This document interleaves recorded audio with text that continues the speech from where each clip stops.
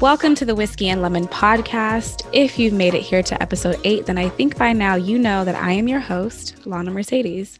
This will be our first solo episode where we spend some time discussing things that can help make our lives just a little bit easier, a bit more empathetic, and more fun. Today, we're going to be talking about making time for ourselves.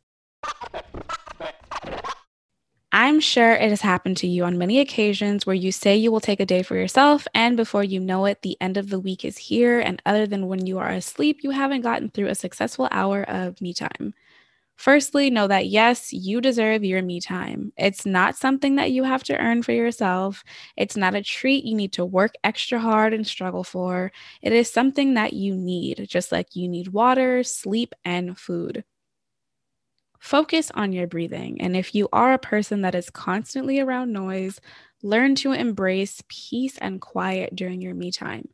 No unnatural noise like music or TV in the background, nothing other than maybe the birds, wind, or cars driving by, just silence. Just like that. Give yourself and your body an opportunity to relax and rejuvenate. Making these adjustments in your schedule will help you with your energy and your focus while also lowering your stress and anxiety. I have taken the time to sit down and take notes on some of the work that I have done for myself, work that I have done with others, and also just plain old research for the podcast. So we're going to start off with reasons to actually make time for yourself, why it's important. Number 1, it helps loosen the tension in your body and release control. In this time, we can set an alarm if we have a pressing appointment afterward, but during your me time, don't think about the time. So just make sure your alarm is set and then put it to the side. Don't wonder how much time has passed or how much is left. The alarm is on, and now you just need to focus on yourself and releasing the need to be in control. Number 2, it helps your mind take a rest and not be filled with a bunch of anxiety-inducing thoughts. We are always thinking about the next thing. Will I have time to finish this assignment tomorrow? What am I making for dinner? I need to respond to that email. I still need to clean. I have to schedule that doctor's appointment. Did I take out the trash? Anxiety is worry about the future, and there's nothing we can do about that. Obviously, worry is a feeling that we can't expel from our lives, but we can do our part in trying to minimize it. Allowing ourselves to calmly tackle what we can prevent, but also allowing ourselves to accept what we cannot change. Number 3, it is a challenge for us to let ourselves slow down, our minds, our bodies, and just give ourselves some self-love. Explore our own thoughts and what choices we're making for ourselves, thinking for ourselves, and also finding some empathy for those that have their own thoughts that may be different from our own. This will help us to process our own emotions in this peaceful time and help us elevate our emotional intelligence. Number 4, it helps us notice things we wouldn't normally notice when we are moving quickly from one thing to another. The trees around us, the local coffee shop we never knew existed, or the smell of flowers down the street. Things that you miss doing, people you want to see or talk to, activities that you would like to take up again. Number 5, it helps us creatively. When we are in our solitude, just connecting with ourselves, we're able to explore what's inside. The emotions, the ideas, the inspiration that we otherwise would be too wrapped up in our busy work to even discover. Number 6, solitude helps us to connect with ourselves, helps us to check in with ourselves, how we're doing, and what we need to feel good, which takes us to number 7. You know that saying, you can't pour from an empty glass? Another important reason for taking time for ourselves is because how we feel is how we treat people. We can't be good to someone else when we can't be good to ourselves. Number 8, these are like mini mental vacations. We all have stress in our lives, but think about if your need to go on a trip is to escape what is going on. I'm guilty of it too. But the dangerous part of that is that we're just running from our stress and then returning right back to it after our trip.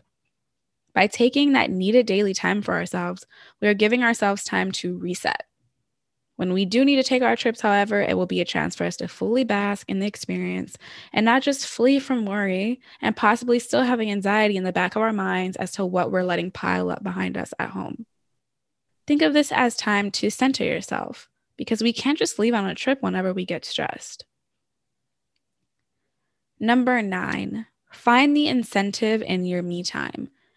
If reading makes you feel enlightened, dancing in the backyard makes you feel free, or doing yoga makes you feel less tense, there is your incentive. Connect to that feeling, and that will motivate you to fulfill that time with yourself. It will help you look forward to that time alone and make it a priority. Number 10, it's going to boost your self-esteem. Many people find comfort in the control, as we discussed earlier, and they also find discomfort in sitting alone. When you accept the situation around you and embrace the discomfort, it's one more obstacle that you can overcome, and that will help your self-confidence and reassurance, and knowing that you're not just bored, but this is time you have chosen in solitude, and you can choose to enjoy it. This time helps you serve yourself, give to yourself. This is a time for you to not stand yourself up. Follow through on your promises to yourself. So I've made a list of some really great things that you can do during this me time. These are some things that I've done, and it just really, really helps. Obviously, you can add to this list. I don't have a list of everything, but here's some great ideas.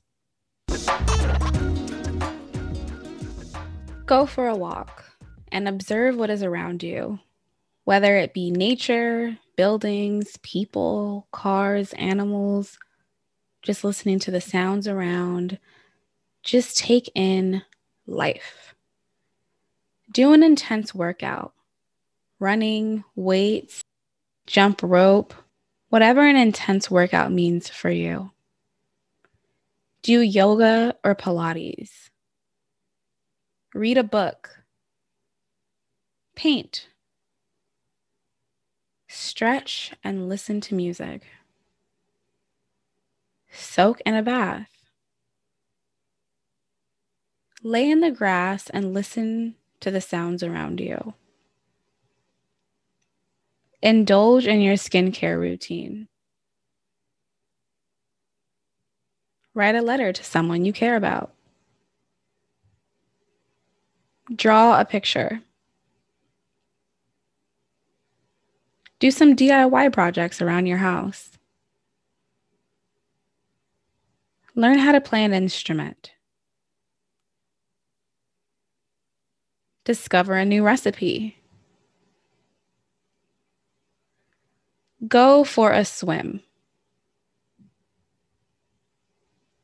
Go to the spa, get a massage, or you can stay at home, and if you have a pillow massage or foot massager, that works too. Sit outside with a cup of coffee or tea and just observe the world around you. Take a hot shower with no music, no podcasts, no talking, just your thoughts. While you're eating, try having breakfast without responding to emails, taking your lunch break without being on your phone, or having dinner without the TV. Try doing this with at least one meal a day. Look at your food and realize what you're eating. Slow down while you're eating and enjoy the moment of nourishment. If you haven't already listened to episode 7, Healthy Body, Balanced Life with Maria Weil, go back and listen to that episode. It's all about the wellness industry and common misconceptions. There are also great points made throughout the entire episode regarding the relationship that we have with our food. Be realistic with your appointment of me time. I'm not saying take 5 hours a day for yourself, because that's impossible for most of us, unless we're stealing some of our sleep time, but that's not a good thing. If you can look at your schedule during the week and think you can only allocate 10 minutes a day, try for 15 and not 2 hours. It's possible you can even fit in 30 minutes, but start small so that your goal is realistic and you're affirming to yourself that you can set aside that me time. Be firm in the appointment you set with yourself and be intentional. Take no calls and allow yourself to unwind. For example, if you have children, say to your partner, I'm going to the park to read from 2 to 3 on Saturday. Will you be able to watch the kids? Versus, I need time alone. Set an appointment and an intention. Put the plan in action. Don't break that promise to yourself. We spend so much of our time making sure that we are meeting everyone else's time requirements, but we deserve to meet our own as well. Take at least a few moments a day to connect with yourself. And aside from this time, take 1 hour for yourself, whatever that means. And I don't mean by tallying up all your small moments throughout the week. Those are separate. This is 1 full hour of uninterrupted time per week. I know it will be difficult for many of us. We have demanding jobs, children, pets, we're caring for others, but it is definitely something worth striving for. 4 hours of time for yourself a month is not too big of a thing to ask yourself. You deserve it. One more tip I'll leave with you is whatever it is you choose to do with your time, make sure to incorporate your solitude in the mix. Make sure that it is a chance to connect with yourself. Otherwise, it's just another busy thing you've added to your routine. Oh, and make sure that you focus on your breathing during this time. Aside from the list of things you can do to incorporate me time, I have come up with a list of things that you can use to help you transition by self-reflection and figuring out what matters most to you. I did a little research and I pulled 21 questions to help you get things going.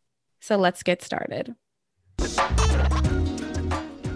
What am I passionate about? What do my morals and values consist of? What worries me most about the future and how will I overcome it? If I could do anything in the world right now, what would it be? What am I doing about the things that matter most to me? Who have I made smile today? Who has made me smile today? Who has the greatest impact on my life? Which is worse, falling in love or never trying? Am I just hearing others or am I actually listening? What am I most afraid of and why? What does my perfect day look like? How can I bring more joy into my life? If I had 1 month left to live, what would I do? If I had 1 week left to live, what would I do? If I had 1 day left to live, what would I do? If I had an hour left to live, what would I do?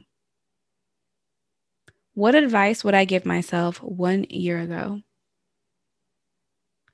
What compliment have I given to someone today? Who are the people that I care the most about? If not now, then when?